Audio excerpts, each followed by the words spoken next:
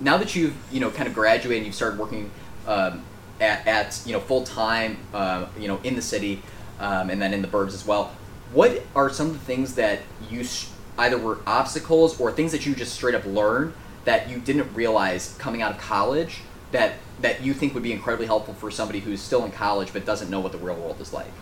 Yeah, I think the biggest adjustment, at least just from my humble experience at this point, I think the biggest adjustment's just the 9 to 5 from coming from college where you're doing odd hours all the time and just, I mean the amount I don't nap anymore. Exactly. So you Yeah. realize how long the day can really Yeah. be when you're not waking up at noon or 1 or 2 p.m. So, Yeah, exactly. Yeah. So and just the. I guess just working within kind of an organizational structure and just sort of learning sort of how to adapt to like whatever the culture is wherever you're working. Sure. And just sort of how to work with different people, just because you have to work with people who've been there for maybe only a few months to 10 to 20 years, maybe even more depending on where you're working. Do you see generational differences sometimes between you trying to report to somebody who's maybe 20 years your senior, but then versus somebody who's 5 years your senior? Do you feel like there's big differences there? And if so, what is the way that you try to navigate that? Are you just trying to kind of always... I'll let you answer. How are you trying to kind of navigate those waters?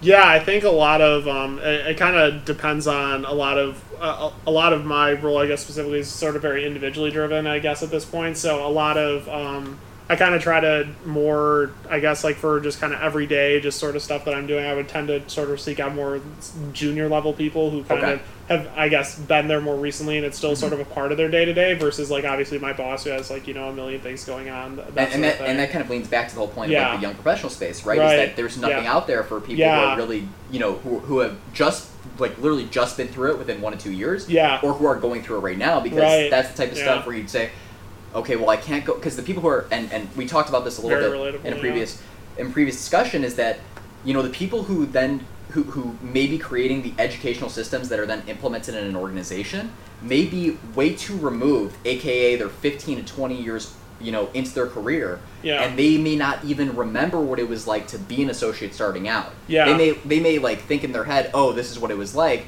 but the reality is it's been so long, and the environment and the market is so different, right? Yeah. 15 to 20 years ago, I mean, we didn't even have cell phones, or maybe we were just having like the early cell phones. I'm not sure on the date. So, but my point is that it's just a completely different, it's a completely different ballgame. It's for a sports reference, because you're not really being empathetic because you can't be. Like, I wouldn't expect somebody who is so far removed in their career to understand what it's like to be a young professional again. At the same time, I wouldn't expect a young professional to understand what it's like to be a manager because they haven't experienced it. Right. So it's the same. Like, you can look at it both ways, right? Definitely. Like, I'm going to be much more. I'm going to trust much more the opinion of somebody who's 35 to 40, who's 15 to 20 years in their career, and is in maybe like a manager, senior manager, or like or managing director role. Right, they may know way more about that role than me going and asking a young professional, like, what do they know, right?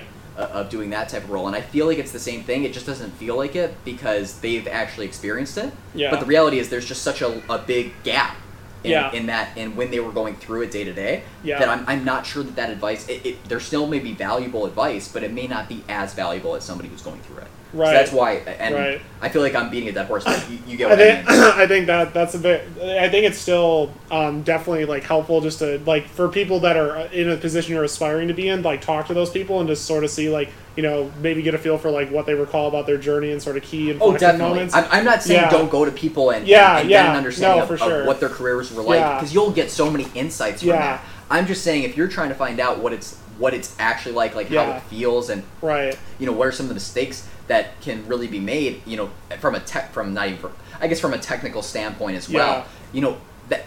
I don't know if that's necessarily the best resource. No, for sure. Or if that resource even exists yet, right? Which is why we're doing this. So, I think the biggest thing is just, just reaching out to people in general, but just taking sort of, because there's multiple ways you can get to, I'm a testament of that. Like, the way I got into sports is very unconventional, just generally, and everyone takes their own path. So just listening and learning from people, just, listen to them, see what really sticks in the back of your mind a day or two later, and then just sort of, try to build that into what you're doing in terms of your career path.